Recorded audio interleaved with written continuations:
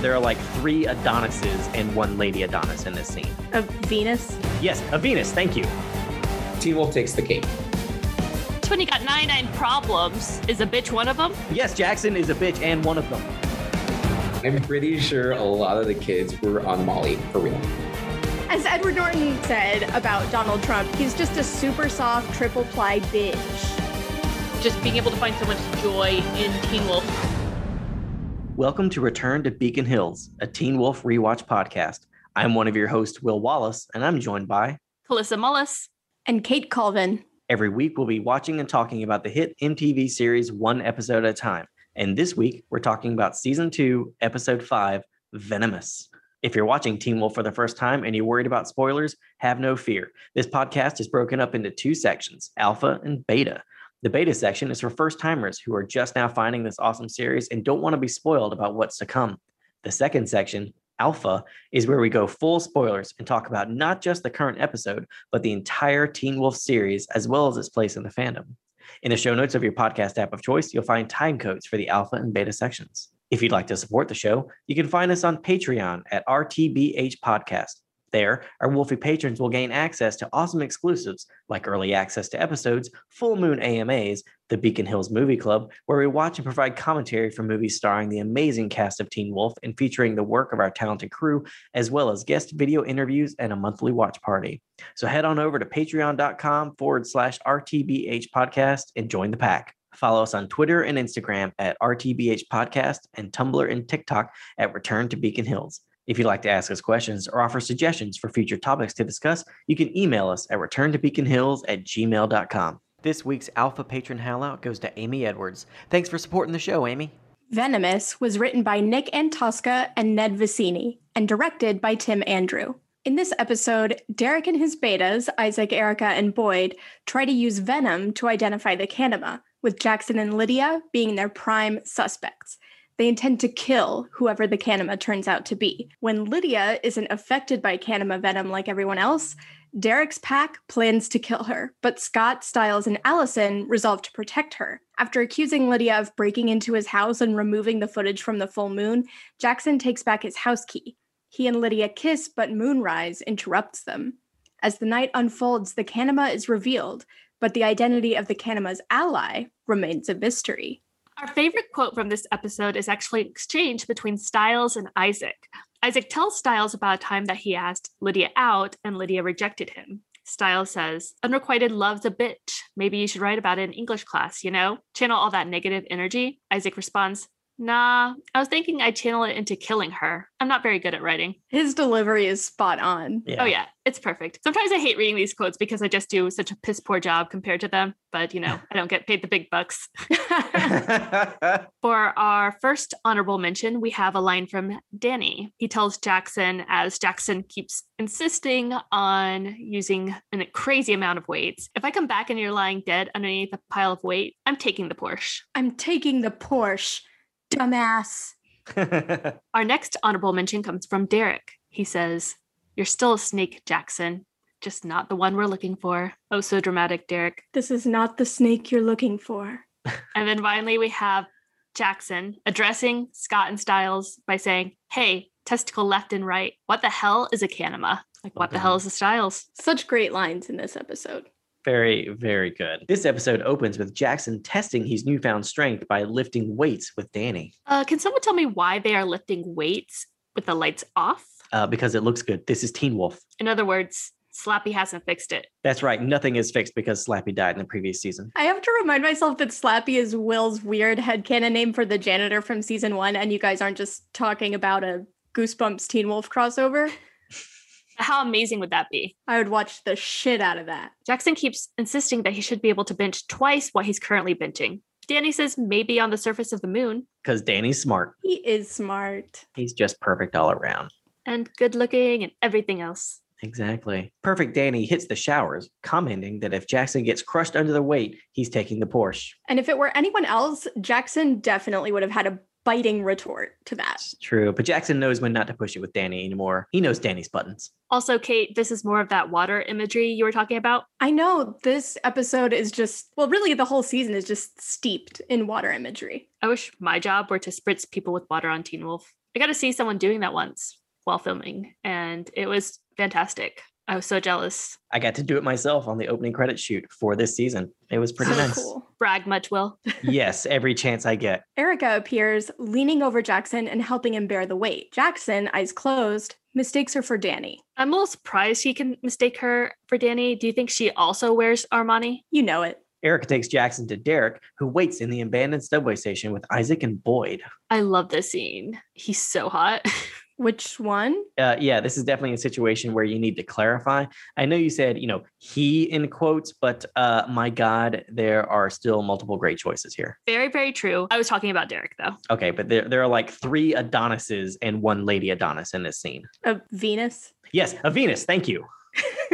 When asked about what happened to him on the full moon, Jackson irritably says, nothing, despite what Derek had promised him. Know that Derek promised anything. Jackson kind of just showed up begging for it. Yeah, and that was after he low-key tried to play the blackmail card, like, I'll expose you as werewolves. A dick. He shows up with a receipt. Derek, I would like to exchange this. I want my money back. This buy did not work. I want to talk to your manager. Also, It's a here's the mail receipt carrier. for the shirt I artfully ripped after you bit me. So Derek says that a snake cannot be poisoned by its own venom and decides that he will discover if Jackson is really the Kanima by pouring some of its paralyzing agent into his mouth. So this is the same mirror piece from the pool, but why does it have the Kanima's venom on it? Scott was the only one holding it. The Kanima didn't seem to touch the mirror. It was Scott who got thrown into it to break it, right? I was just about to ask, did Scott go into the mirror or did they both go into the mirror? I thought it was just Scott. I thought it I was think just you're Scott right. too. So I there's guess not that just means that the Kanima is... leaking all over the place. Yeah, I was trying to come up with a way to say that. He's a secretor. Kanima's a leaky bitch. We know that because Styles was affected by his secretions in the previous episode. So, I mean, just by touching something, he's snailing all over it. Right. Even this time when he's not touching something, he still managed to secrete on it. I could buy that there were secretions around and Derek took that piece of glass and just kind of scooped up some secretion. Dipped it like it was a nacho. Yeah. Because glass is the easiest thing to do that with. No, it's the most dramatic though. And as we already know from previous episodes, if Talia taught them anything, it was how to do things dramatically. Don't hate the player, hate the game. Derek puts on a pair of black gloves. Buddy, why are you putting on those black gloves now? You were literally just holding the thing with your bare hands. Okay, because it's super hot that he put on murder gloves and you don't know if he's going to murder you or... You sound like Cheryl from Archer. Choke me. Jackson is paralyzed and Derek says he's still a snake. He's just not the snake they're looking for. And also, we should have watched that video. Yeah, can we have the video? We're asking for a friend. I think the betas show major restraint and maturity here by not drawing anything on Jackson's face as he lays there paralyzed. Like just writing loser across his forehead, which I feel like most people would take the opportunity to do. They should have called Styles. I bet he had some things to draw on his face. I'm sure he did. Before letting him go, Isaac says that Jackson needs to do something for him. I think this is our first example of tilt shift on the show, and that's where they use a special lens that kind of does like a jittery, focused, unfocused thing. It's a cool effect. It looks fun. I really like it here. Then Derek just kind of walks off like, okay, you can drop him off somewhere. I'm done with him. Erica, go find the dumpster you put Styles in. Okay, my headcanon is that Derek didn't know that she did that, but that's probably a conversation for another day.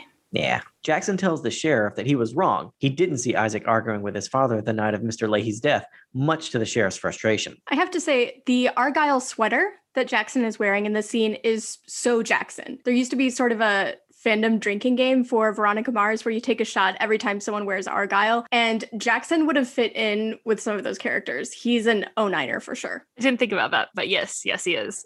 Mm-hmm. Have we ever heard the sheriff talk about going fishing?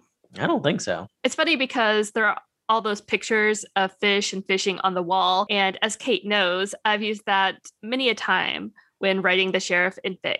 But I think that's the first time we've actually seen that on the show, and I've never noticed it before now. In Fix, I have the sheriff going on fishing trips and taking Styles on fishing trips. Can confirm. Sometimes having a fishing cabin up north. Yeah, upstate. Upstate, where all fishing cabins are. They're already upstate, so in another Let's state. go upstate. With the recanting of Jackson's testimony, Isaac is no longer a suspect, and he appears back in class with Scott and Styles. Styles enters the scene in such a quintessentially Styles fashion. He's just like flitting around like a hyperactive little fairy. I know, and I love it so much. Isaac looks so pleased with himself right here. Like he just gives a smirk, even though they can't see him. Much smug. He is, yeah. And his hair is also very fluffy. I just want to pat it. Yes, that smug definitely reads, "We are so good at this." Yeah. He should have popped his collar. Danny tells Jackson that he's found a program that can recover the footage that was cut from his video.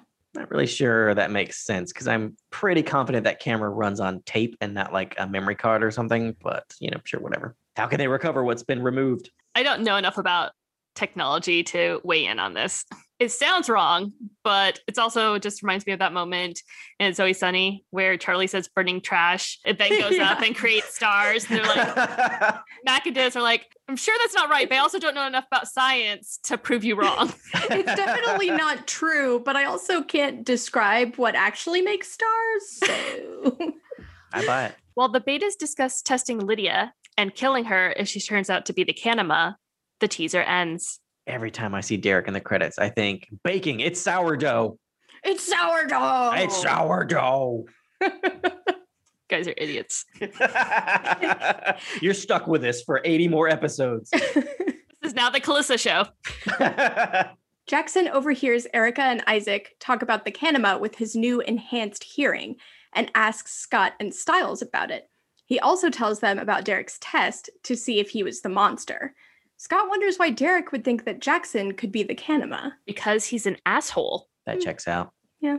It's pretty straightforward. Based on what Jackson overheard, it seems like Derek is going to have the betas test Lydia next. Styles swears there's no way the Kanima is Lydia. Coach Finstock, who is trying to teach them economics, notices them talking and asks Jackson if he has something he wants to share with the class. Jackson says only his admiration for the coach. I really need a gif of Jackson's face when Finstock is like, oh, that's so sweet. And he makes this like, oh, don't mention it face, this very like magnanimous face. I need a gif of that. Yeah, I love it. I feel like he uses it in another scene this season, maybe when he's being interrogated by the sheriff earlier. Do you guys remember that? Right. Yeah, I think that's right. I think before he processes, like at one point, sheriff makes that joke about it's never the right kids that get It's never the kids who deserve it. Who deserve it, yeah. Yeah. Dark sheriff. Styles insists that Lydia is only about 60% evil, not 100% like he saw in the eyes of the Kanima. And it's a sexy 60%. That's what matters.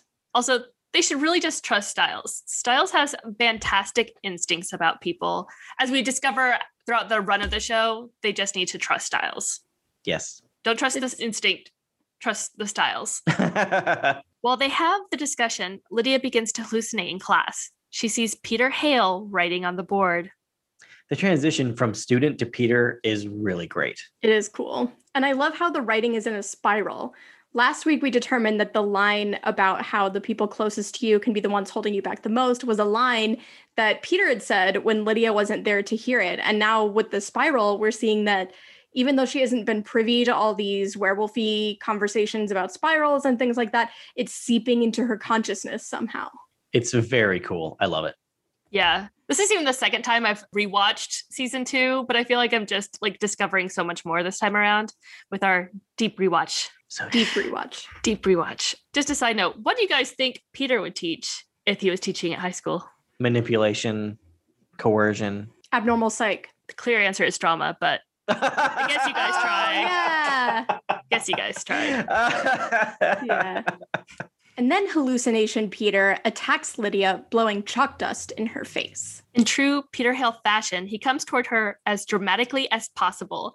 He doesn't have to knock over every single desk, but he does it all the same. And she's backing away, cowering, and she's like, "Why are you moving in slow motion?" And he's like, "'Cause it looks cool," and it does. It does. Side note, I was so disappointed when I went to buy this dress of Lydia's that she's wearing in the scene and realized that it doesn't exist because they altered the off-the-rack version so much. When Lydia comes out of the hallucination, she's standing at the board writing the same thing over and over again. You let her get really far on that. I just know. imagine like Coach sitting there being like, wait, I want to see where this is going. She's got like the entire span of the board. And I guess the whole time Coach has just been standing there like, interesting. Okay. That's, yeah. I wonder if she'll get to macroeconomics soon. Scott isn't sure the writing is in English, but Stiles takes a photo and flips the image. It reads, "Someone help me." It's super obvious that the writing is just English written backwards. It's easy to tell because her handwriting is so neat. Her backwards handwriting is nicer than my regular handwriting. And Scott's even like, is that Greek or something? It's Scott, you are, summer child, Scott. God, you're adorable, but just keep your mouth closed sometimes. Just stand there and look pretty, Scott. Just stand there and look pretty, buddy. In chemistry class, Harris takes the opportunity to insult Stiles' intelligence while introducing the day's lesson. And he is just such a prick. Like, how long is he going to continue holding this weird grudge for absolutely no reason? Like, because the sheriff pointed out it was a murder that he was kind of involved in. I know, it wasn't even a rough interrogation. Like, he hurt my feelings. As Edward Norton said about Donald Trump, he's just a super soft triple ply bitch. You're right. There's nothing intense about that interrogation. Even the dramatic lighting, I feel like Harris just like put the light on himself, you know. And Sheriff walks in. He's like, I'm just going to turn on the lights. He's like, no, this is more intense. And I need you to stand like a foot behind me, 2 feet behind me over there. It's a visual metaphor. Just go with it. It's a callback to something that happened to me earlier. It's fine. It's fine. Harris has rotating stations for this class experiment. Scott is sure that Erica and Isaac will take this opportunity to test Lydia, so they immediately rush to her side to protect her. I love Lydia's face here. She is not impressed. I know. She's like, what is it? Testicle left and right. They're like, oh, why does everyone keep saying that? Do you think Coach Finstock calls them testicle left and testicle left? I love that joke. That's good. Thank you. When Harris chooses Erica to set up the first station, most of the boys in class spontaneously volunteer to be assigned to the first station. I like how there's actually a girl in the background who's raised her hand as well. Oh, really? Yes. Gay. So gay. That was not in the script. That was either, the director or AD or just that one girl who wanted to make a moment there, because in the script it says all the boys in class raise their hand. Doesn't say anything about any girls. Oh, interesting. That's so interesting. Yeah, I can't say if I had been an extra back then, I would have been like, Me too. Hands up. Hand is up. I volunteer as tribute. While being paired with Scott, Erica tells him that she can smell Allison all over him. She tries to seduce him, but he says she's not his type. Erica retorts that she's exactly his type. FYI, I'm everyone's type. I know. I wanted her to say the same thing. What Erica's doing to Scott is right in front of Harris. Does he not notice it? I think he has students that he hates, and then he has students that he doesn't hate. Erica's in the doesn't hate category, so he's like, it, do whatever. Stiles finds himself paired with Isaac. He threatens Isaac that if he tries to hurt Lydia, he'll turn him into a fur coat. He learned that from Victoria Argent. Yes, he did. Isaac tells the story of being rejected by Lydia, and since he's not very good at writing, he's just going to channel that negative energy into killing her. Isaac brought the sass today. Yes, he did. Yeah. His sass game went up 1,000%. Like his floofy hair. That's what the bite brought out in him, just all the sass. There's a direct correlation between the height of his hair and the height of his sass.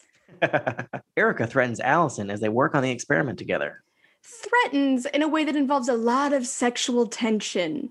She finger bangs her under the desk, right? That's how the scene goes? Or is that just a fanfic I read? Or wrote. Allison asks what they're going to do to Lydia, but Erica counters that the better question is what Lydia is going to do to them. That's actually a good question. Focused on protecting Lydia, Scott and Stiles fail horribly at creating the crystal. It looks like they accidentally reinvented peanut butter. Take that, George Washington Carver. I'm actually not so sure that was them focusing on protecting Lydia. I'm pretty sure Scott would have failed it anyway. Probably. However, Lydia, now paired with Isaac, has a perfect creation. Harris gives them the go-ahead to eat the crystal they've made. Knowing full well that most of the kids in the class didn't get it right. Yeah, Like Coach in the previous scene, he just wants to see how this will play out. As Lydia puts it to her lips, Scott realizes the crystal is dripping with Kanima venom. When did Isaac have time to put that venom on there? I don't know. He was sitting right next to her. It seems like she would have noticed, especially since I'm sure she was the one who aced the experiment. I mean, he would have had to take something out of his pocket, like a vial or something, and then it's very slow. We saw how slow it was to pour off the glass into Jackson's mouth. It's very viscous. Yeah. So then he would have to slowly pour it on there or take the crystal and roll it in something under the desk. I don't know. It just doesn't seem practical to me. I agree. Are you drugging her crystal over there? It's crystal. Meth. Scott sees the venom and tries to stop Lydia from eating the crystal. But if she's holding the crystal that's covered in venom, wouldn't she be paralyzed already? I mean, if it affects her, it should affect her just from touching it too, like what happened to Styles the mechanics, right? Right. Additional questions. What exactly was the experiment and what did they make? I think it's sugar, like basically rock candy. They're going to Big Rock Candy Mountain. I think it's actually interesting because, as I said before, this is another one where Will so graciously gave me the script, the shooting script, so that I could make comparisons. And in the shooting script, it says Scott stands, knocking his chair to the floor. Lydia, he cries out, but he's too late. Lydia swallows the crystal. Whole? It just says Lydia swallows it. But in this one, she hasn't actually taken a bite of it, but he still backs down. And I'm not sure why, because I mean, maybe it's just because she's already touching it. But in the script, she already eats it. And that's why he sits back down. This one just seems like he weirdly decides not to stop her from eating it. Yeah. He also wants to see how this will play out. Well, maybe he knows because he's talked to Styles and Styles is like, I touched the handle and I touched the venom and that was enough. So, I mean, if he sees Lydia holding the thing with the venom on it, it's like, well, it's done. You can't get more paralyzed. Maybe he had the same thought process that I had. Yeah. But the venom has absolutely no effect on Lydia. At that moment, Scott realizes that Derek has been watching from outside at a distance, and he now believes Lydia is the Kanima. Suddenly Derek. Yet again. TM. Scott, Styles, and Allison try to figure out how to protect Lydia. Styles continues to insist that Lydia isn't the Kanima. Once again, Styles has fantastic instincts. Allison thinks that there might be something in the bestiary, but it's 900 pages and written in archaic Latin. Allison thinks maybe she knows someone who can translate it. Scott says that he'll try talking to Derek and that he needs to be the one to handle it if something happens. Because his conversations with Derek usually go so well. Perfectly. Allison pulls a crossbow from her bag to prove that she can, in fact, protect herself. Scott's very impressed. And is there an arrow in his pocket?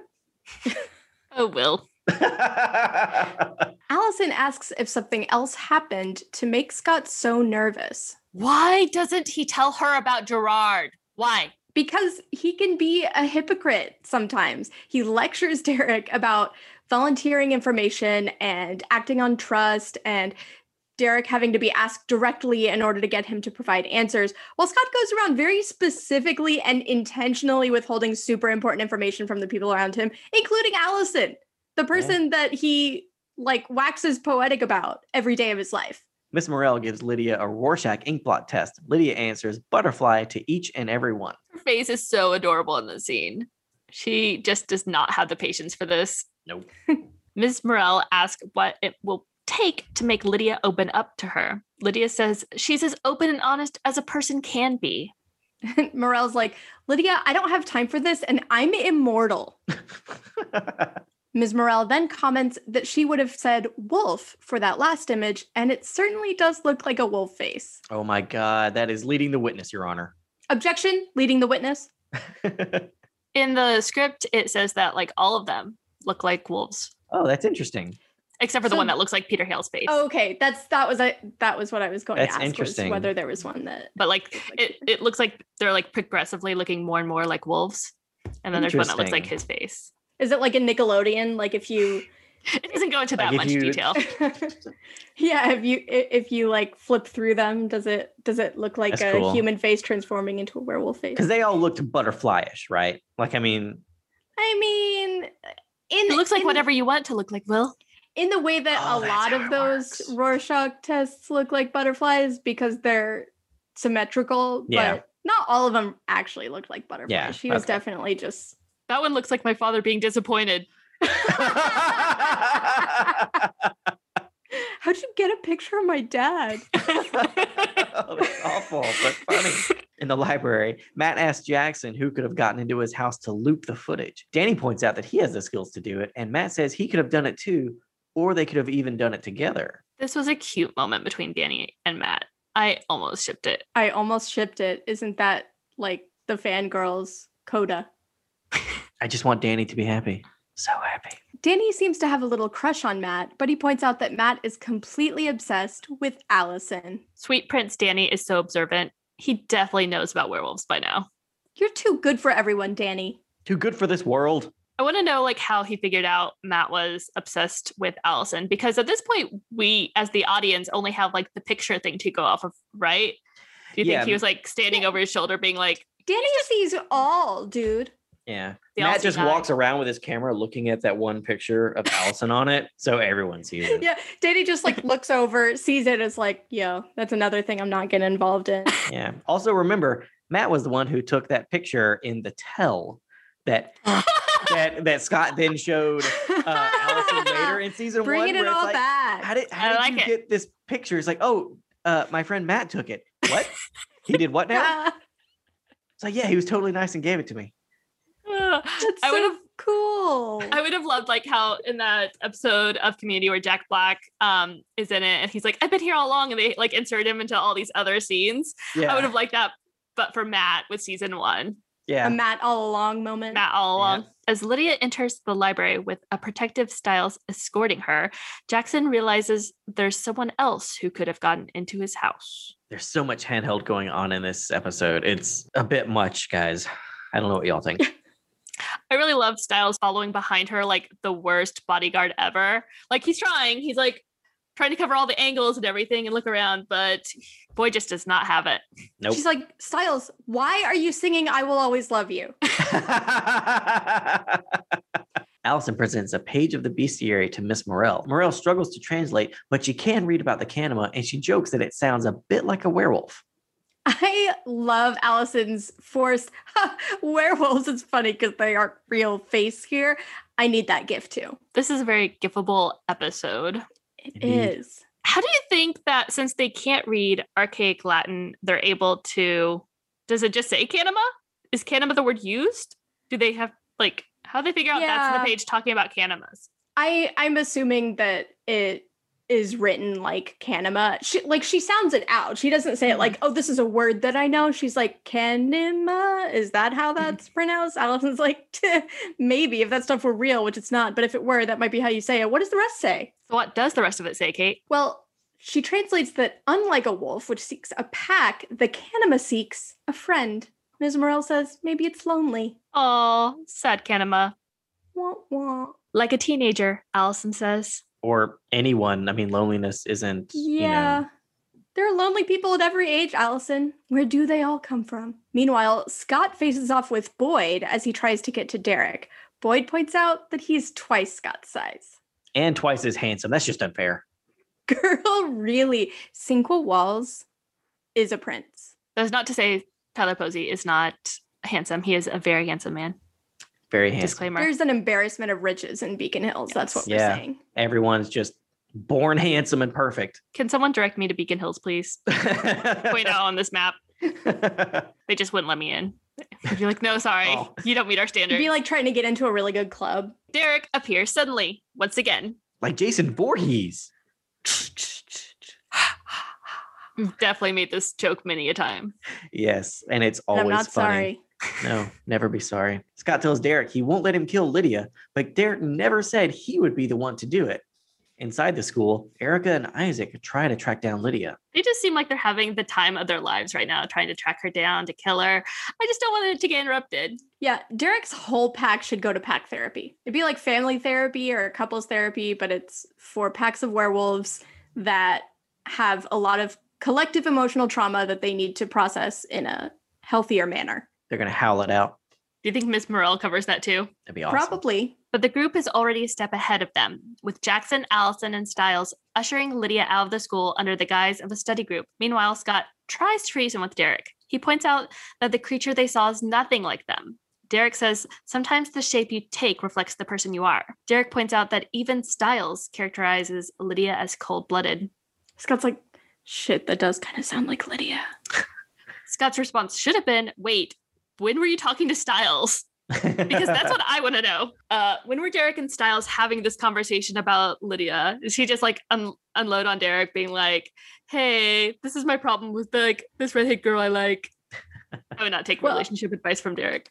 Derek has really intense hearing, so he needs like a white noise machine like doctors sometimes have, or, psychiatrists, and he treats Stiles like his own personal white noise machine. Except sometimes what Stiles says actually, penetrates. Nice. So we both used unload and penetrate in that discussion of Derek and Stiles. Moving on. Nothing to see here. Print, moving on.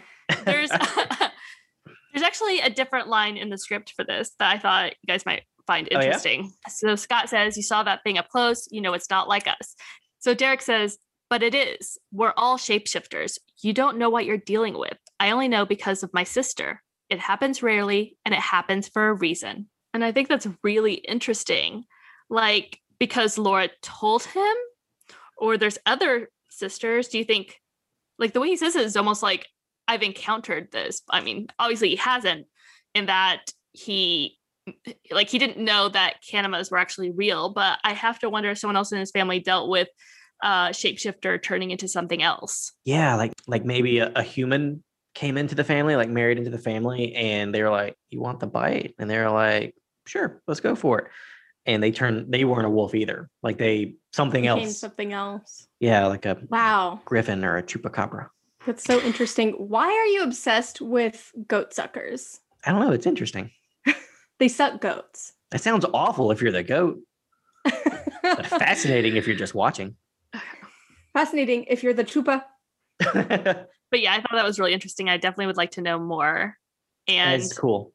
I wonder, did Jeff decide to cut this at the last second? Did the director decide to cut it? I just wonder at what point they decide we're not going to include this. Yeah. Yeah, that's interesting. And was it going to be a storyline? Scott suggests Lydia may be immune to the bite. Derek says it's just not possible, but Scott also points out how nothing seems to be happening to Jackson, which is also supposed to be impossible. There's a lot you don't know, Derek. I don't know if you could win this argument. How can there be so much that you don't know? That actually was a gift set that you... actually, it wasn't a gift set, just a picture set that you shared on Tumblr once upon a time. Because it was hilarious. It was hilarious. Scott deduces that Derek bit Jackson. He guesses that Derek had been hoping Jackson would die. Weren't you, Scott? Wasn't everyone? While looking through his photos from the lacrosse game, Matt realizes only Scott's photos have a lens flare on them. That's weird because it should be 4 players. Yes. Yeah. Scott has a theory. I've got a theory. Scott thinks Lydia is immune and she spread her immunity to Jackson.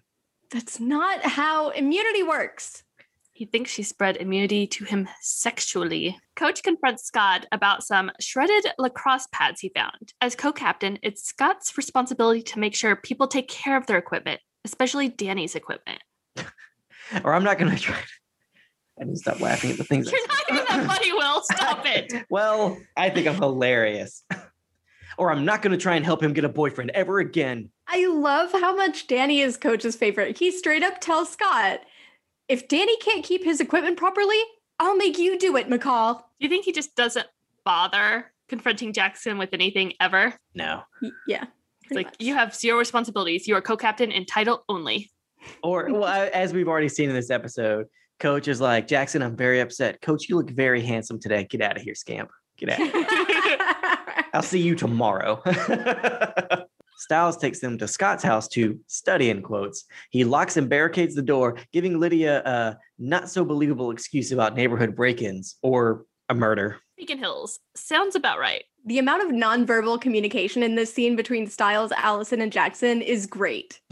Danny Pudi just comes in and he's like, am I deaf? Can anyone hear me? That's a community reference, folks, from the pilot when everyone's trying to communicate nonverbally and Abed is confused. Great show. Watch it after you've watched Teen Wolf. 6 seasons in a movie. 6 seasons. 6 seasons in a movie. It's also my stance for this show. Yes. All the other fans were just like 7 seasons or else. Oh, God. Allison thanks Jackson for helping them with Lydia, but he reveals he has an ulterior motive and needs to talk with her. Of course he has an ulterior motive. You're the worst, Jackson. So yeah. worst. I guess Allison just has too much going on here to care. Like in the script, it even points out, Allison nods, but eyes him a moment longer, something unsettling about his darkening expression. And then the door swings open. Interesting. Okay. I don't know if we really get a moment in this episode where it seems like Someone, she's a little concerned. yeah. Maybe they cut that bit for time or something where it's just like a little moment. Because also, I guess, like if you have a character noticing something like untoward, then they need to act on it. Otherwise, they're an asshole. When you got 99 problems, is a bitch one of them? Yeah. Oh no. Named One of Jackson really yes, well? Jackson is a bitch and one of them. Yes, that is what is happening here. So, still at the library, Danny waits for his program to load. This is just not as exciting as they seem to think it is. I've seen a loading bar. It's not exciting, even if it's a scene involving Danny. Wow. Everyone has their limits. Matt catches Scott in the hall and surprises him by taking a photo, but Scott doesn't have time to think about this as he hurries off to talk to Danny. In the library, Scott asks Danny about his damaged pads, but Danny reminds Scott he was playing goalie and wearing entirely different gear for the game. Back at the McCall house, Jackson takes Lydia up to Scott's room to talk. He asks her if she still has the key to his house, and she tells him no. But using his new senses, he picks up on her quickened pulse, the sweat on her brow, and realizes she's lying to him. He's such a twat. Okay, but do you guys think that she still has the key to his heart? No. His heart's a block of ice. There's no way to unlock that. Allison calls Scott and tells him he needs to get there. Now. Does anyone else think it's funny that the only time Scott seems to answer Stiles' call is when Allison is the one calling from Stiles' phone? Yeah, He his just has, like, a wolfy sixth senses sense, yeah. tingle. Derek and his pack stand outside the McCall home, waiting and watching those within. I always feel like somebody's watching me. And it's a leather club. Oh, twist ending to that song. There you go. Oh, that is not how the lyrics go. As Danny looks over his ruined pads, he misses the restored video of Jackson. On the tape, Jackson sits up and stares at the camera with glowing eyes. So Danny just doesn't see it, like he literally never looks at his laptop again. Mm-hmm. I think he sees everything and chooses to stay out of it. Like, he's like, I'm not going to comment. Well, the last place he lived was Santa Barbara, and that place had its own problems. Alice and Stiles struggle with what to do next, reluctant to call Allison's dad, but worried they might have to. Couldn't she just say she was there protecting Lydia, which is true? Chris did tell her to keep an eye on Lydia as much as she could. Exactly. He could be like, well, how'd you get in? Stiles has a key. That doesn't surprise me. Scares me, but doesn't surprise me. I just imagine Stiles has a key to everyone's house at this point. Like, Chris should probably just constantly change the locks because somehow Stiles has probably gotten a key. He has one of those things, that has like clay in it that you press the key into. He just keeps one in his pocket at all times. They like in another episode or something, like on some adventure, they go into someone's house. They're like, oh, we can't get in. He's like, no problem. Just pulls out this giant ring of keys Right. and just like starts scrolling through it. So yeah. But are those Slappy's keys? Bringing it back. Well done. Well done. Upstairs, Jackson continues to press Lydia. It's so dark in the room while they have this conversation. No one on the show seems to know how to use a light switch. Okay, it wouldn't Come be on. nearly as dramatic. Come on, you got to have that moon hitting him, all that nice little soft light. So dramatic. It does look good. Jackson pushes her to confess to altering the tape, saying she took the footage like she takes everything. What else is he even talking about?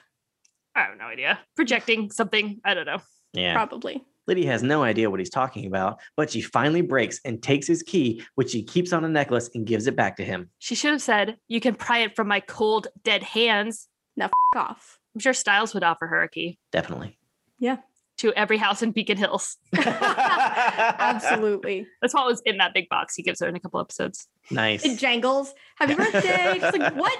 How much metal is in there? Lydia says she hates Jackson, but he says he knows this isn't true. Okay, why can't he just let her have that? Why does he have to take even that from her? Because he's Jackson. Then Lydia and Jackson start to make out. You're beautiful when you cry, like he tells her, using Styles as pickup line. And then they bang in Scott's bed. Oh my God, that would be hilarious. What's this stain? Oh God. As they do, kiss that is, not have sex. The back of Jackson's neck begins to change and becomes more scale-like. How did she not feel that? Seems like she was getting pretty close. She's distraught. I don't care how distraught I am. I think I'm going to notice some scales forming on the person I'm kissing. It's for her pleasure. Styles reminds Allison that they told Scott they could protect themselves. He suggests that Allison just shoot one of them, preferably Derek, in the head. Always so focused on Derek Styles. I love Styles and Allison working together, though. Yeah, they're a great duo. They're my friendship OTP. Let's both try to impress Scott. Come on, we can do it. Together. But that's when they realize one of the betas is now missing, Isaac. Yeah, there's a lot of zoom going on in this scene, including in this bit. It kind of zooms in on what's amiss. Zoom, zoom, zoom. Make my heart go boom, boom. Isaac appears behind them and attacks. Lydia breaks the kiss as she hears the commotion downstairs. That's your guardian angel stopping you from making a huge mistake. And that mistake is banging a lizard man. Lydia creeps outside the door and misses Jackson beginning to transform behind her. Allison warns her that someone is trying to break in and tells her to go back into the room. I know Scott was raised by a single mom, but I had no idea he lived in such a bad part of town in this 3-story house. Well, yeah, I mean, there are so many murders and unexplained deaths that the property values are very low. Lydia goes back into the room, but she finds it empty. Jackson is gone. She locks herself in the bathroom and calls the police. At the same time, Allison realizes the Kanima is there as venom drips from the open window. Erica gets into the house and taunts Allison about trying to steal Scott away from her. Allison shoots her with the crossbow. Erica catches the arrow with ease, but it turns out that was the plan all along. Erica realizes the arrow is covered in Kanima venom, which Allison got from the windowsill. Erica falls to the ground, paralyzed. Allison plays with Erica's hair as she taunts her right back. Not gonna lie, I kind of ship it a little bit, and by a little bit, I mean a lot bit. It's just, yeah. Erica's so obsessed with ooh, Allison, I'm gonna steal your boyfriend. But I think she really just wants to cut out the middleman and get together with Allison. Which was kind of implied in that chemistry scene. There was a lot of chemistry. Allison references a comment Erica made earlier about being psychic, saying, "I thought you were psychic, bitch." Burn. Burn. The door opens and Scott, having finally arrived, throws Isaac and Erica out at Boyd and Derek's feet. Gotta do everything your damn self. I just imagined Derek being like, okay, Boyd, you grab one, I'll grab the other. With a big, Hale trademarked sigh. Yep. Derek says he realizes why Scott has been refusing him. Scott isn't an Omega. He's the alpha of his own pack. But Derek insists Scott can't beat him. They're interrupted by the Kanima appearing on the McCall roof. Lydia appears too, asking what's going on, and they all realize she's not the Kanima. Jackson is. Dun dun dun! Bum bum. The Kanima makes its way to a car parked on the side of the road. However, instead of attacking, the Kanima puts its hand up on the window. On the other side of the glass, a mysterious figure puts their hand against the Kanima's. Hi, friend. This is such a sweet moment. Oh, boop his nose. Or, his little slits. Ugh. Boop the slits. Oh. Okay. Sure. God. Started it. Kanima takes off and the car drives away. End of episode. Okay, so we have a couple other things from the Venomous script that I wanted to touch on that I just thought fans might be interested in. We have whenever Lydia starts making her way downstairs after she hears the crash sound, she says, Allison, Styles, what's happening? She actually calls out to them by their names, and in the episode she doesn't actually do that. And we also have whenever Lydia comes out the house, it says shocked Derek stares at the innocent girl he nearly had killed, but he's not the only one surprised. And I just thought that was an interesting little detail that we have him supposed to be really shocked because he almost had her killed. Yeah. He was so sure and so wrong. Very wrong. He owes Styles $10. At least. All right, Wolfies, that wraps up the beta section for Venomous. And now we're about to dive into spoilers, not just for this episode, but for the whole Teen Wolf series. If you want to stay spoiler-free for all the excellent stories to come, jump out now and we'll catch you next week. But if this isn't your first time in Beacon Hills and you want to hear more, don't move a muscle. Here comes the alpha. I think I'm finally getting why you keep refusing me, Scott. You're not an Omega. You're already an alpha of your own pack. But you know you can't beat me. All right, Wolfies. Now we're going to jump over to our interview with Daniel Flores, the costume supervisor of Teen Wolf. Let's have a listen. What first drew you to costumes? Actually, that's funny that you say drew me, because I don't think anything.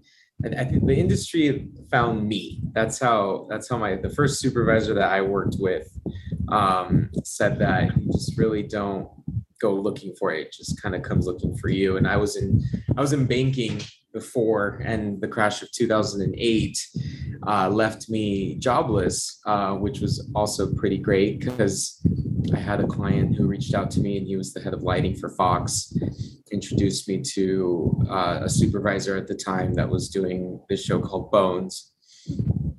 And so I was a PA for Bones for like 2 years, and I ended up really liking it. I actually grew up with a mom who was a seamstress, and she specialized in clothes making and wedding dresses. And so she taught me how to sew.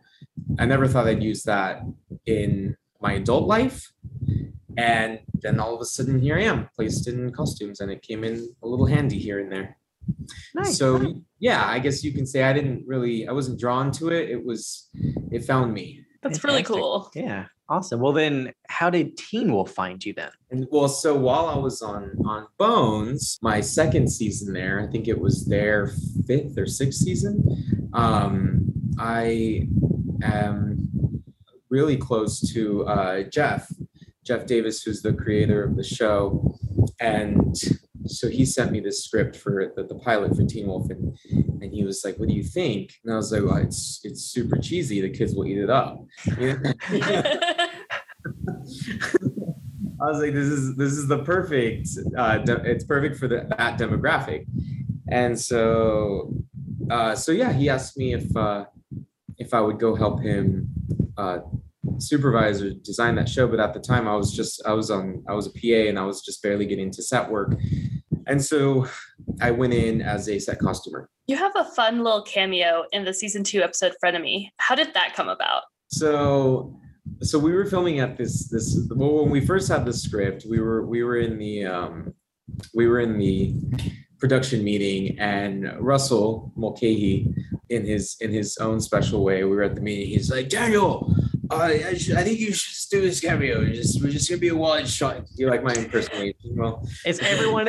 Almost That's everyone fantastic. has done an impersonation of Russell. So no, Yeah. It's the best.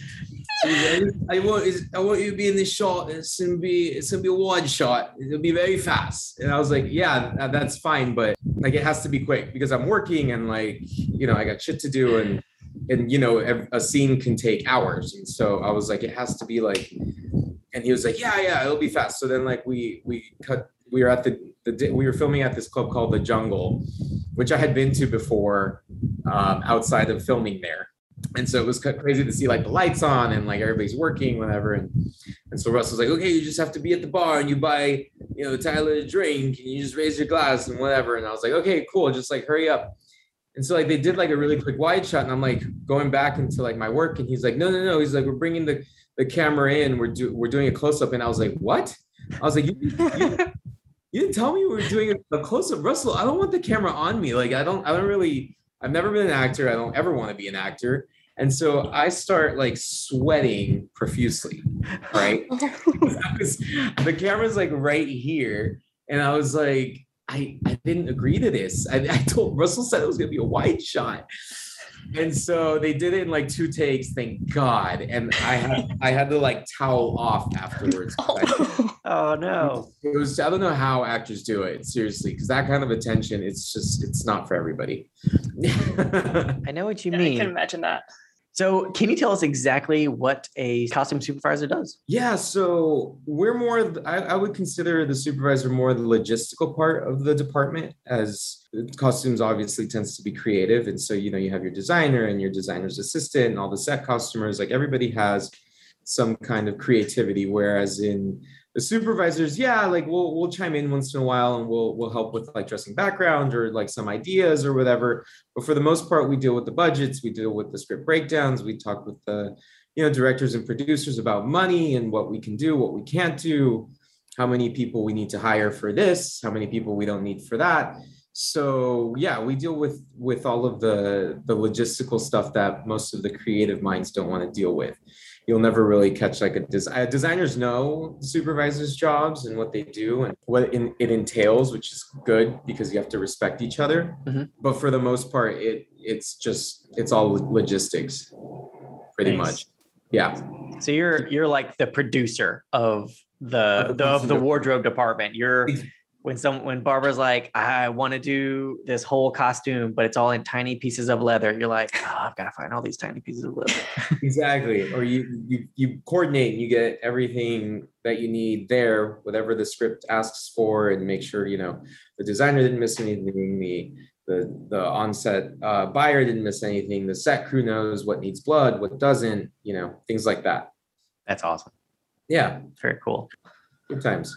You're also credited as costumer and then key costumer for some episodes. What do those job titles entail compared to costume supervisor? Oh, so in order to be a costume supervisor, you have to have a key classification in your union.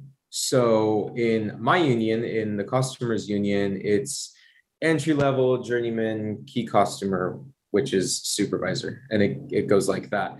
There's also other departments like custom made for seamstresses and cutter fitters for, there's just so many different facets to each craft.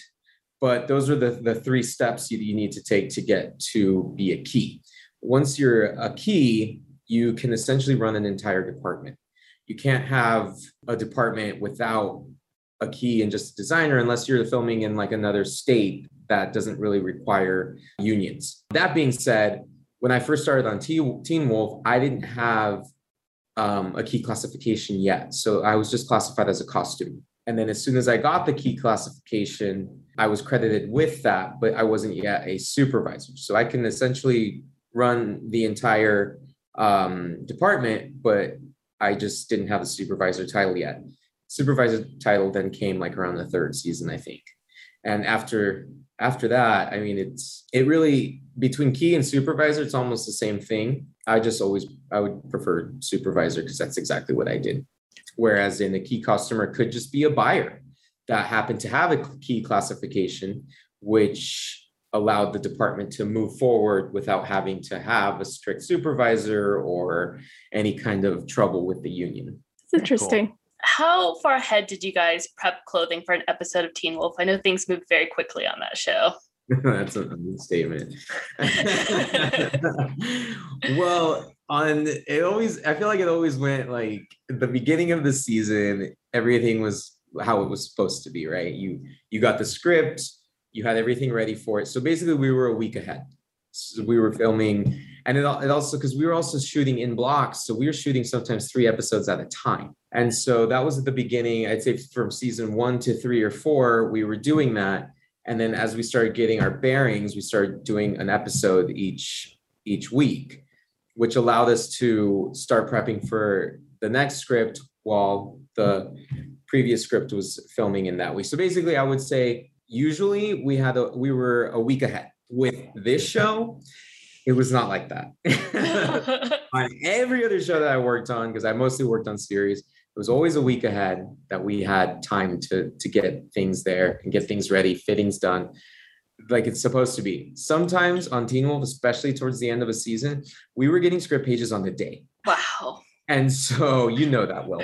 Yeah. Yeah. And so we were prepping immediately. We were doing fittings on the day, probably mostly always, all sorts of, blood coverage, multiples, things like that.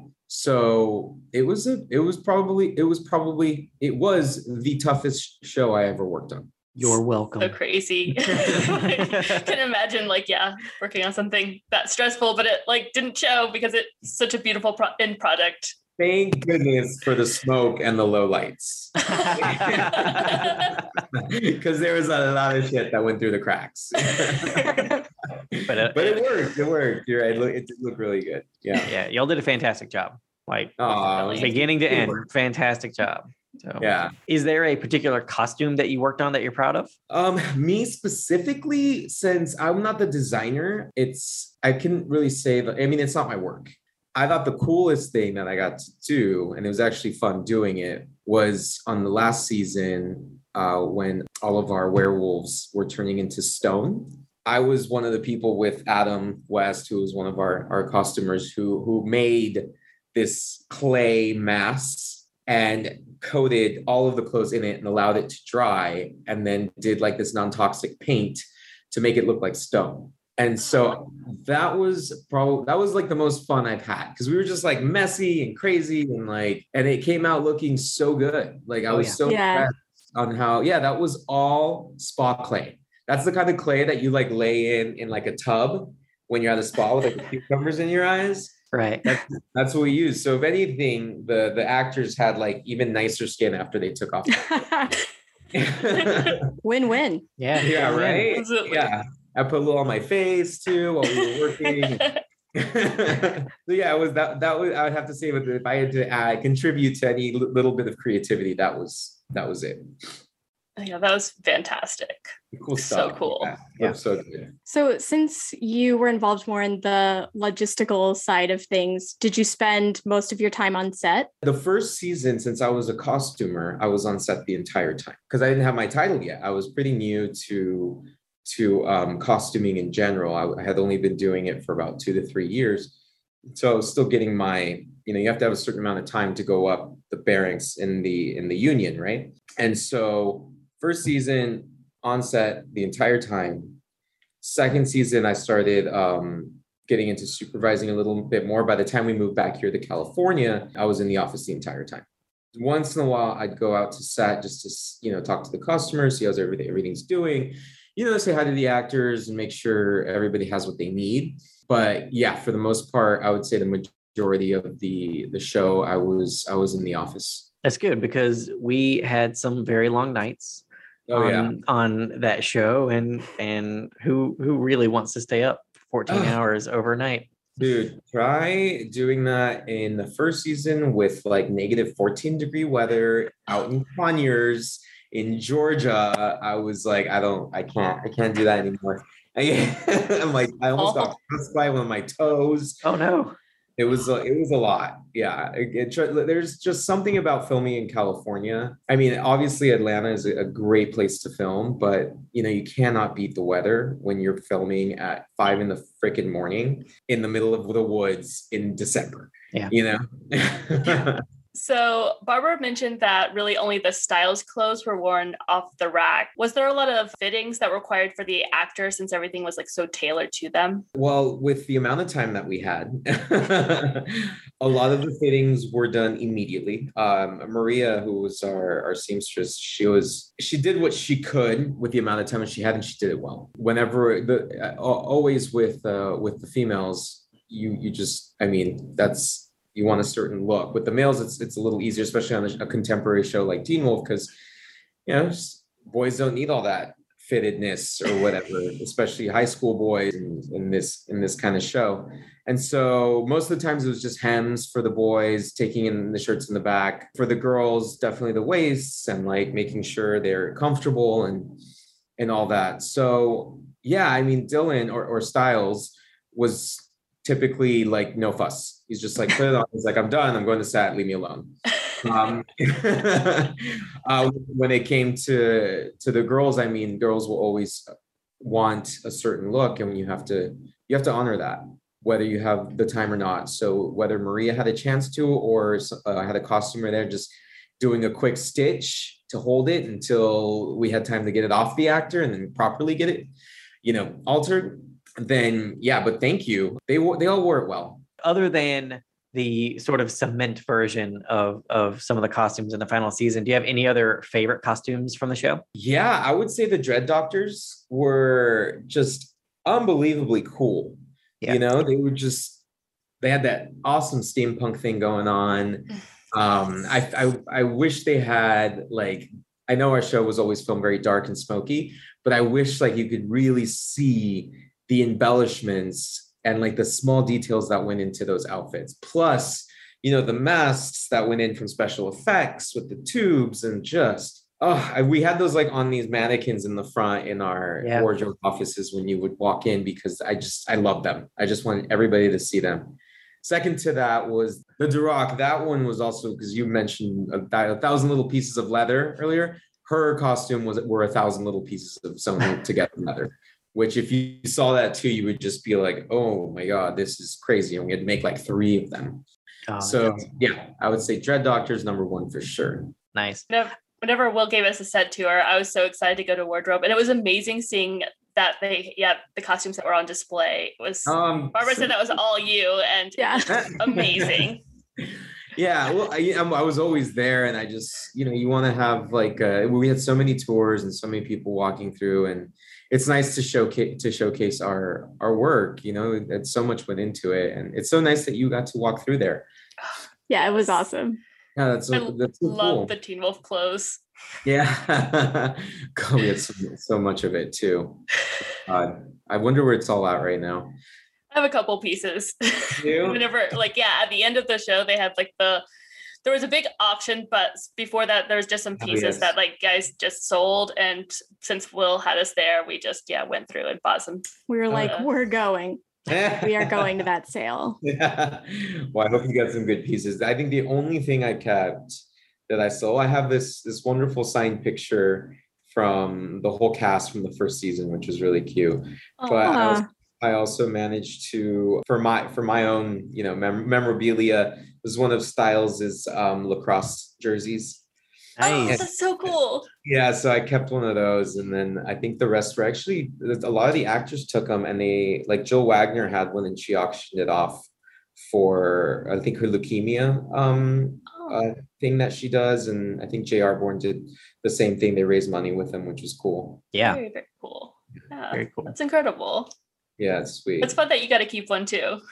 Yeah, I didn't ask for much. I just wanted that one. I tried to get a what's it called? A number 11, Tyler Posey one, but MTV had already taken everything. Understood. Greedy. Yep. they're so greedy over there. They never Yeah. give up anything. Okay. Do you have any fun memories from working on the show that you wanted to share? My God, every day was a fun memory on that shit show. I think the best memories were when I would just go out to set and talk to all the costumers and the actors, and they would just tell me stories of their day or their personal life, and it was just nice to bond with everybody. I think the most memories were from the first season, because we were just, all of us, we were such kids, and I wasn't even like technically that much of a kid. Like I was in my mid-20s, but you know, like Tyler and Dylan, they were like in their teens still. And so we would like go out to like these 18 and over clubs in Atlanta and just sit there. Like we had no idea what was going on. And so the first season was like this awesome little, we didn't know anybody either. We were all new to Georgia. And so we all got really close and hung out with each other a lot. And I just made some really cool memories. I can talk to you for hours about all the things that we went through and did together. And then, you know, as we came to California and the kids started growing up and getting these really cool careers, you can just see them like flourishing right before your eyes. And yeah, I think every day was a fun memory there. So we recently just watched the episode Raving, and there's some crazy outfits in that one. Does wardrobe usually give the instructions for what background actors should bring and to wear? And did you guys like supply any of the accessories that they had, like the scarves and the visors or anything like that? Oh, absolutely. All of the above, yes. So when it comes to scenes like that, we typically ask the background artists if they can bring things that they think would deem appropriate for a kind of rave like that. And seeing as how they hired people who were mostly like in their teens and 20s, of course, they have certain bright colors and craziness. So we asked them to bring maybe one or two looks. And then what our buyer does is goes out to a costume house or any kind of store that will provide that kind of clothing, and we'll fill up, like, depending on how many actors or background artists there are. For example, if there's like 100, we'll probably want like maybe 2 to 3 racks of just background clothes that's just there, just in case. And yeah, our buyer and probably our PA at the time will go and pick up all of this stuff and then just have it ready. So in case the background actor doesn't have something we like, we can just dip in there, throw something on. And yes, we had like half a rack of nothing but accessories, bracelets, necklaces, things like glow sticks, and like a little bit more decorated things are usually props. So we would deal with like earrings, bracelets, necklaces, chokers, socks, crazy shoes. And yeah, so that was our responsibility, and that was a really, really crazy episode. I'm pretty sure a lot of the kids were on Molly for real. Oh. That was real. But who knows? I don't know. You can't hold me to that. I seem like it. Nice. All right. Sounds like a great time. A great time to be on the show. Yeah. Yeah. Hoppin' Atlanta rave destination here. Yeah. It was. Who do you think was better when it came to creating costumes for heroes or villains? Oh, on this show, villains. Absolutely. 100%. Yeah. Because I mean, our heroes were already, we had designed, or we had already had their looks from season 1. They're kids, they're high school kids. Kind of, they evolved in their own way, but still contemporary clothing and fashionable that kids nowadays or in that time would want to wear. Whereas the villains, we had the Kanima, which didn't involve any clothes at all. We had the Dread Doctors and the Berserkers, and the Berserkers were crazy. Yeah. And so, yeah, I think all of the creativity and every single season, we always had the one villain or the multiple ones. The whole time, everything was dedicated to figuring out the look of that villain, how to make 5 of them. So, yeah, I would say that the villains was definitely the most time consuming and the most creative and the coolest looking. Some very innovative looks on the show. Oh, absolutely. And it wasn't, wardrobe just, touched on it. It was, special effects, props, special effects, makeup. Like it was just such a collaboration that went into these monsters. Yeah. Yeah, we love doing these interviews and getting to hear about everyone working together. Yeah. And, everyone, is always like, oh, it was, hardly us. It was all of this other. Yeah. Everyone's so modest. It's such a cool little family because you see everybody and what they're going through, and we're all in the same boat. We just want to get it done and make it look amazing, and we're stressed out as hell. But when you see it out on the screen and it premieres with the whole family, it's like the stress and the anger that you were feeling at that time, it's just not there anymore. It was totally worth it. Wonderful. Behind the scenes, who of the Teen Wolf crew or cast that you worked with would be the best alpha? So for the cast, I would say that a good alpha would probably be Tyler Hoechlin, and not because he's like strict and direct, whatever, but he's got that like very zen. He's a Virgo like me, and I know I'm super like into star signs, but when I first met him, I was like, this guy's a Virgo. Like I can totally tell because he just had like this very zen, very like constructive mode where like organization has to happen.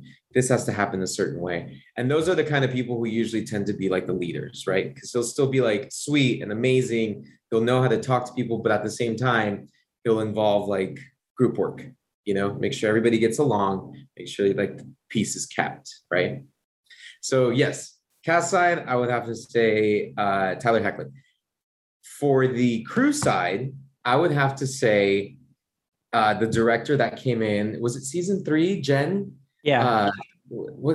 Jen came in and she was just this ball of like fire.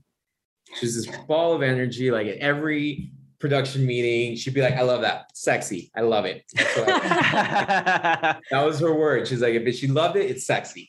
And so I think Jen, she brought something into the production meetings that was always there, but she just brought it out even more, gave this enthusiasm and like this, like, yes, this is what I want. It's just, everything's great. Everything's exciting. She's also one of the only ones that like, well, I mean, it was just a coincidence. So it was my birthday and I went to set and she had found out. So she got the whole cast and crew to sing happy birthday to me on the whole scene. And like, everybody was singing happy birthday to me. My mom was there. She's like, wow, they really like you here. Okay, Mom, you don't need to sound surprised. I know. Yeah. I'm super likable. So yeah, I definitely Jen for sure. I love those answers. Yeah. Great answers.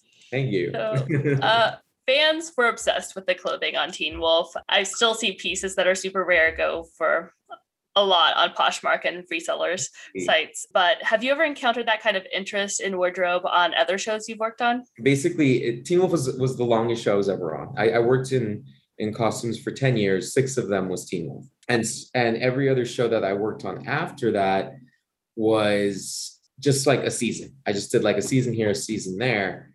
And I'm trying to think of those shows that I worked on, and I can't really think of that, because when I was working on Teen Wolf, like I did have people email me out of the blue. I'm like, first of all, how did you find my email?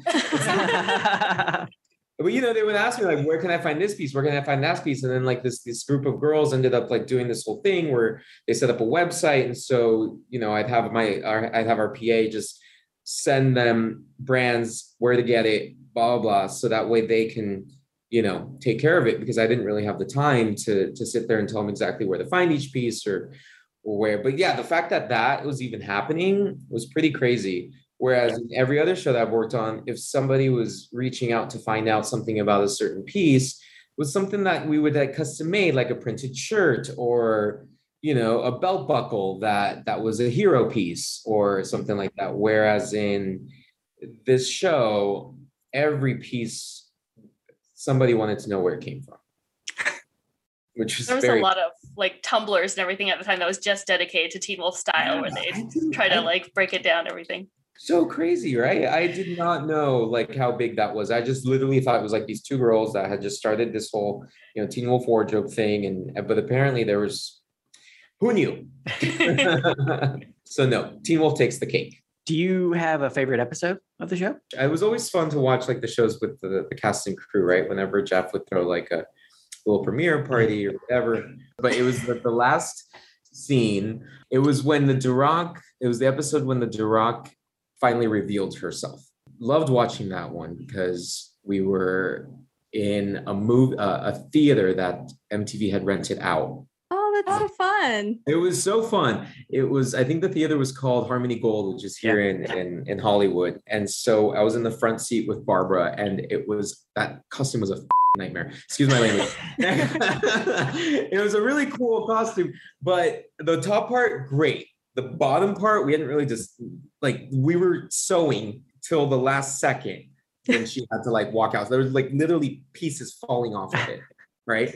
And so she like walks in and we're like, the whole time Barbara and I was like, oh my God, this is going to look terrible. It's going to be like crazy. There's just shreds everywhere.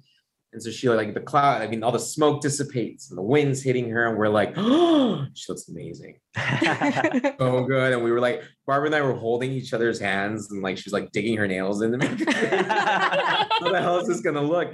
And she just came right in. We're like, yes, this is great.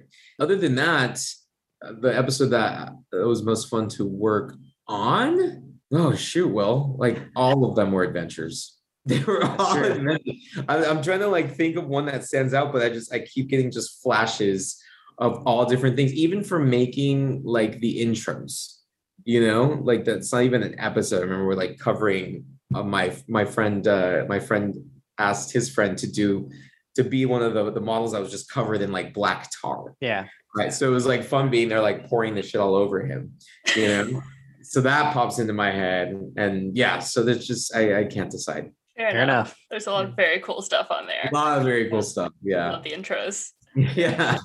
How did you guys find pieces for the characters? Were there like a lot of, you mentioned buyers, were there shopping trips in which buyers go out? Like, how did that work? Yeah, I mean, of course, we would get the script and we would go through it and see what we needed. And depending on what's custom made and what can be store bought, once again, with the limited amount of time that we had, we kept it really simple. We went to places that we knew would carry more than one piece. So places that provide fast fashion, unfortunately, like H&M and Zara and Target. And so what we would do is find a piece that we know that they were gonna have more than two, because this was such an action-packed, bloody show. You're gonna ruin something every time. Not to mention, God forbid, the actor spills lunch on their shirt or whatever. You know, it's always just good to have multiples. So, and with the budget that we had, which wasn't like that big, we also couldn't be going to Neiman Marcus and picking out like a Oscar de la Renta skirt and getting 4 of them. So that would cost us thousands of dollars.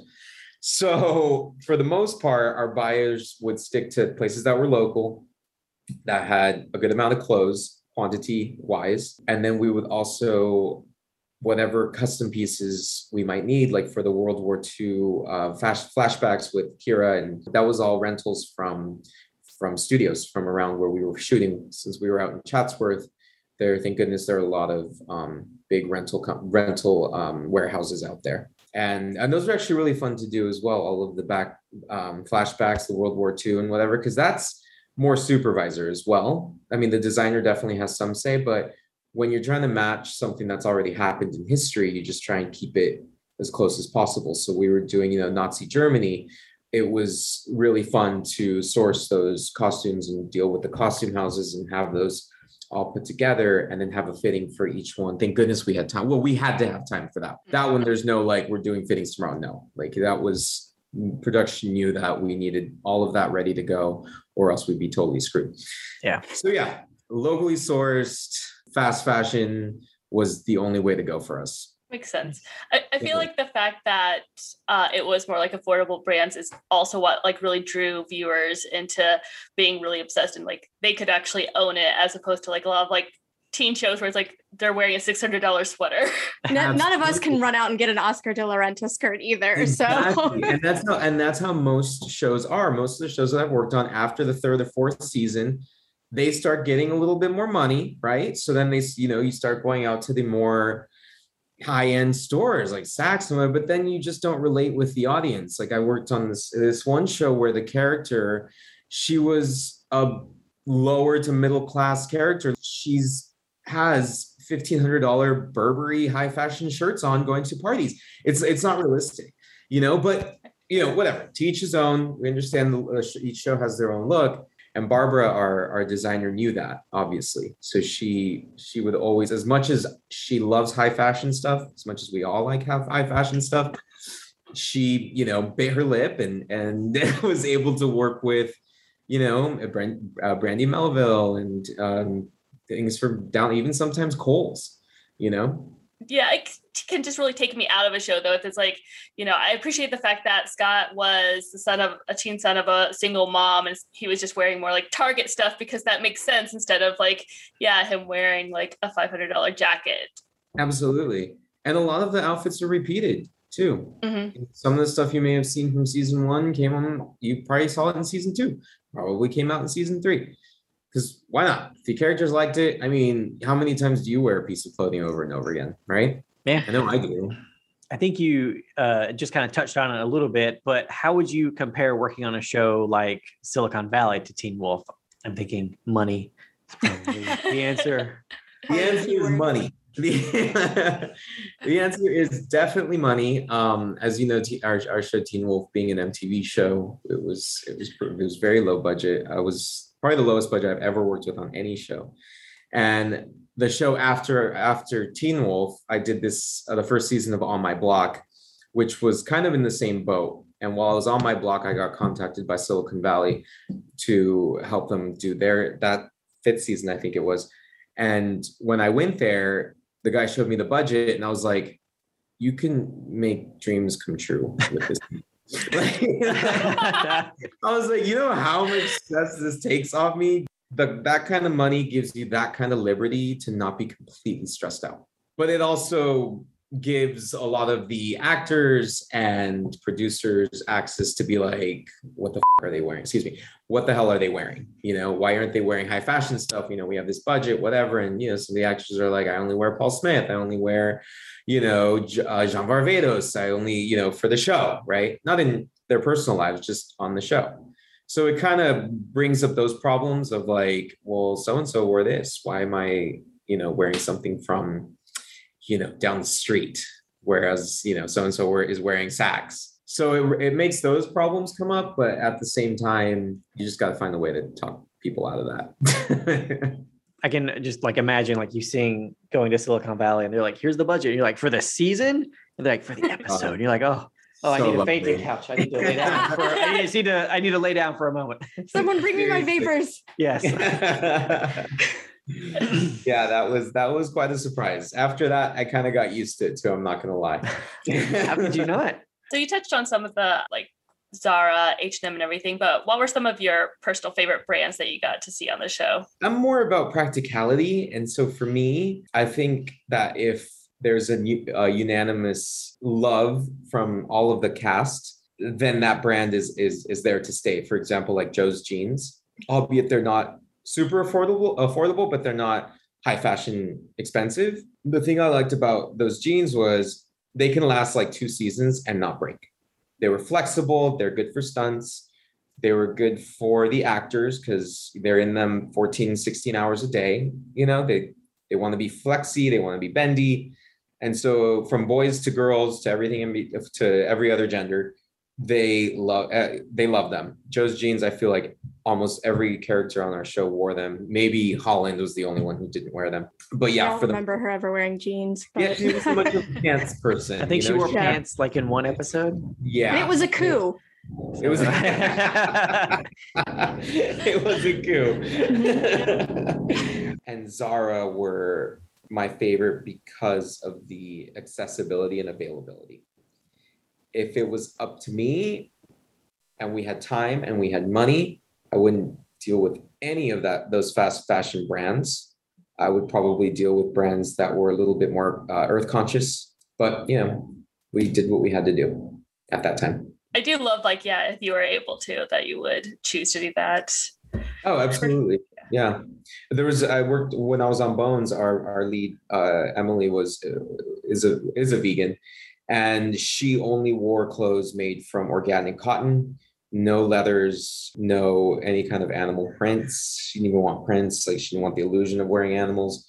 So I kind of learned from that. Do you have a favorite character whose costumes you liked the most? Other than the villains? Yeah.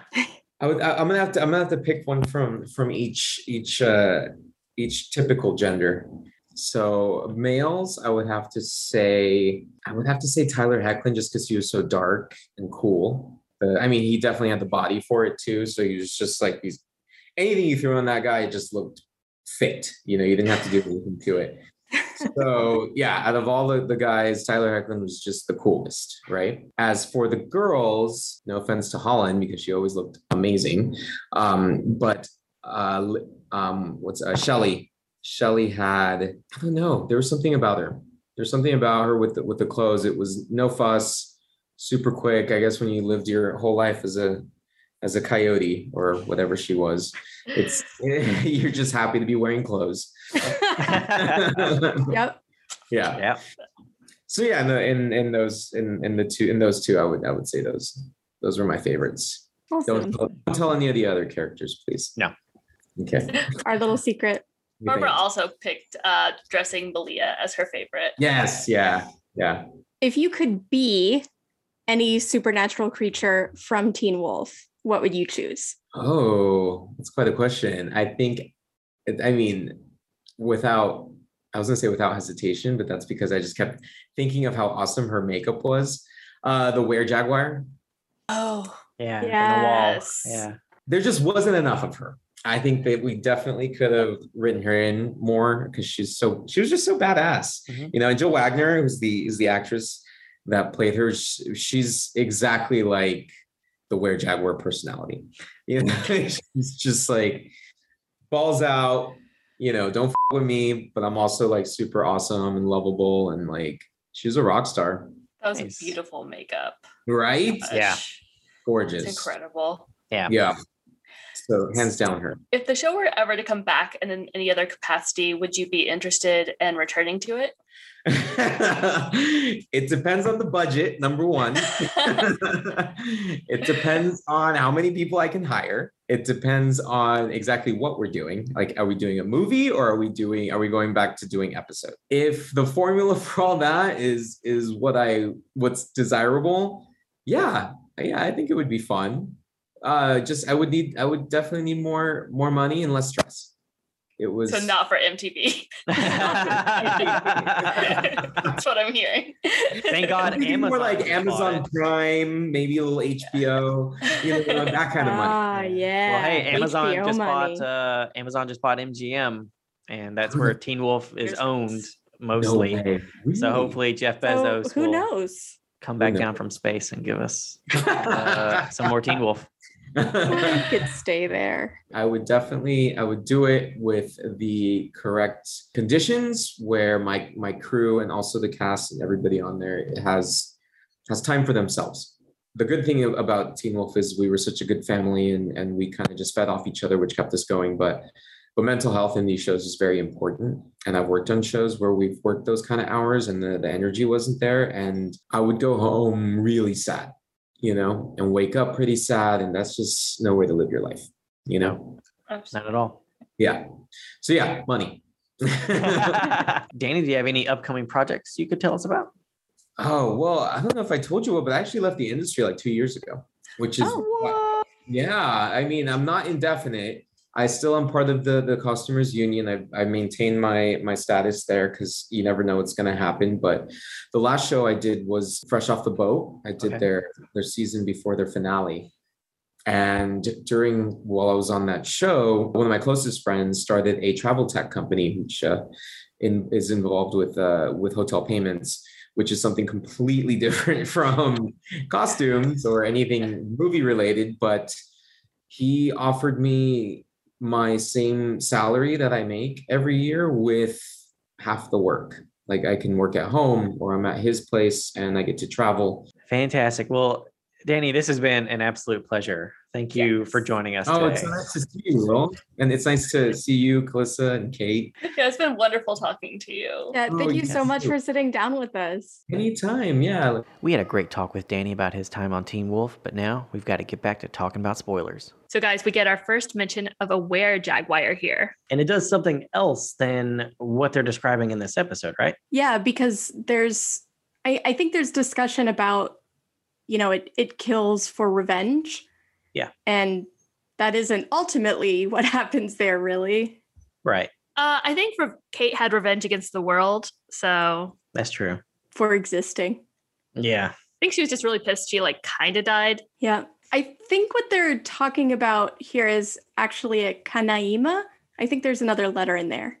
Watching the episode this time, it was the first time I realized that in the classroom scene when Peter blows chalk dust in Lydia's face, that it foreshadows Lydia blowing the wolfsbane dust in Derek's face in Party Guest.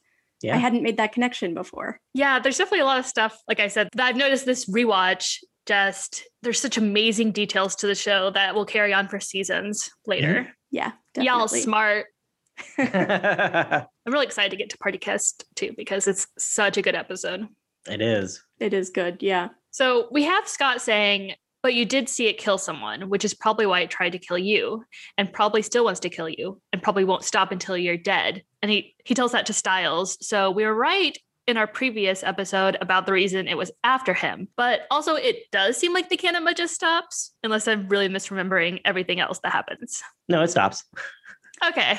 Well, if I remember correctly, there were two theories. The first was that Styles was a witness, and the second was that Matt ships it, and that was the purpose. And if you take that interpretation instead of Scott's theory here, the fact that the Kanama doesn't attack Styles again makes perfect sense. And really, the only other time Styles is really menaced by the Kanama is when he's paralyzed on top of Derek, which again, supports that hypothesis. Like, I just want those crazy kids to get together. Was that Matt's voice? No, that's my Kanemo voice. Maybe it sounds more like parcel tongue, but I don't want to do that. I've made my decision. So why doesn't the Kanema venom actually work on Lydia? I have no idea. So we find out later, obviously, that she's a banshee, but I don't know what that would have to do with having like immunity to the venom. What? I was going to say it wasn't Kanema venom because Isaac clearly touched the thing that had it on there and it didn't do anything to him. So he's just an idiot. He's just a handsome idiot. So Will's theory is user error. User error. I think it's because she loved Jackson. Oh. So I think it's the same reason that she is able to cure his Kanema-ness and bring him back as a proper werewolf. That the Kanema seeks a master, but having a beloved is better. I love that theory. Yeah, that's cool. That's cool. Was Morel closer to it with the translation than master? Is master actually more incorrect? Is friend more accurate? That's what the Kanema is actually seeking? Well, it's Lydia who translates it as master, right? And Lydia wouldn't get it that wrong. Yeah, Lydia wouldn't get that wrong. Well, but whoever wrote it maybe got it right. I don't know. I'm just trying to make this work. I think it's stuff out. More like it does seek a master, but master can kind of mean different things too, or they're in a dom sub relationship. Yeah, a master of the heart, among other things. Yeah, I think maybe there's some, not that it's an incorrect translation, but that there's some nuance lost in translation because he found Matt or Matt found him.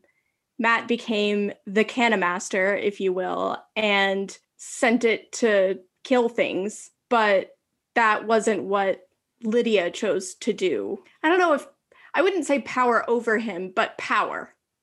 Yeah, I got that you. She had. Okay, I like that. Do you guys think that Theo would have been really thrilled to have been around at this point and become the Kanema master? Who? Theo? Oh, yes. Yeah, definitely. Yeah. Yeah. Who? I forgot. Leo. Wow, tell me how you really feel about the character, Will. This is very much in the weeds, but I don't buy that Morel, who is familiar with most Romance languages, would confuse the words for friend and master. I think she just told Allison that. Yeah, she was lying. For what purpose? To avoid giving Allison information about a monster that could get her killed. My stance is she's friends with Deaton, after all, and that's just how they roll. So just team obscure everything? Yeah, I mean, once you know that she's an emissary too, she's just, straight up lying. But who's emissary? What's her actual agenda? She's looking after all of the students. By giving them false information that could ultimately get them hurt or killed? Yeah, she's stirring the pot. She's a pot stirrer. Maybe she knows about the nuance and she's just trying to get them to go be friends with Jackson in the hopes that someone can cure him of his douchiness. Ooh, so kind of expanding on my theory that she's trying to get them to act on a more compassionate interpretation of that section, maybe? Yeah. Right. Little does she know that his douchiness is terminal. That concludes this week's episode of Return to Beacon Hills. We hope you had as much fun listening as we did talking about all things Teen Wolf. Follow us on Twitter and Instagram at RTBH Podcast and Tumblr and TikTok at Return to Beacon Hills. If you'd like to ask us questions or offer suggestions for future topics to discuss, you can email us at returntobeaconhills@gmail.com. Join us here next week when we discuss Season 2, Episode 6, Frenemy. Rate and review us on iTunes or wherever you get your podcast goodness. 5-star reviews get a shout out. Have a great week, and we'll see you again soon on Return to Beacon Hills. Dude, it's Beacon Hills.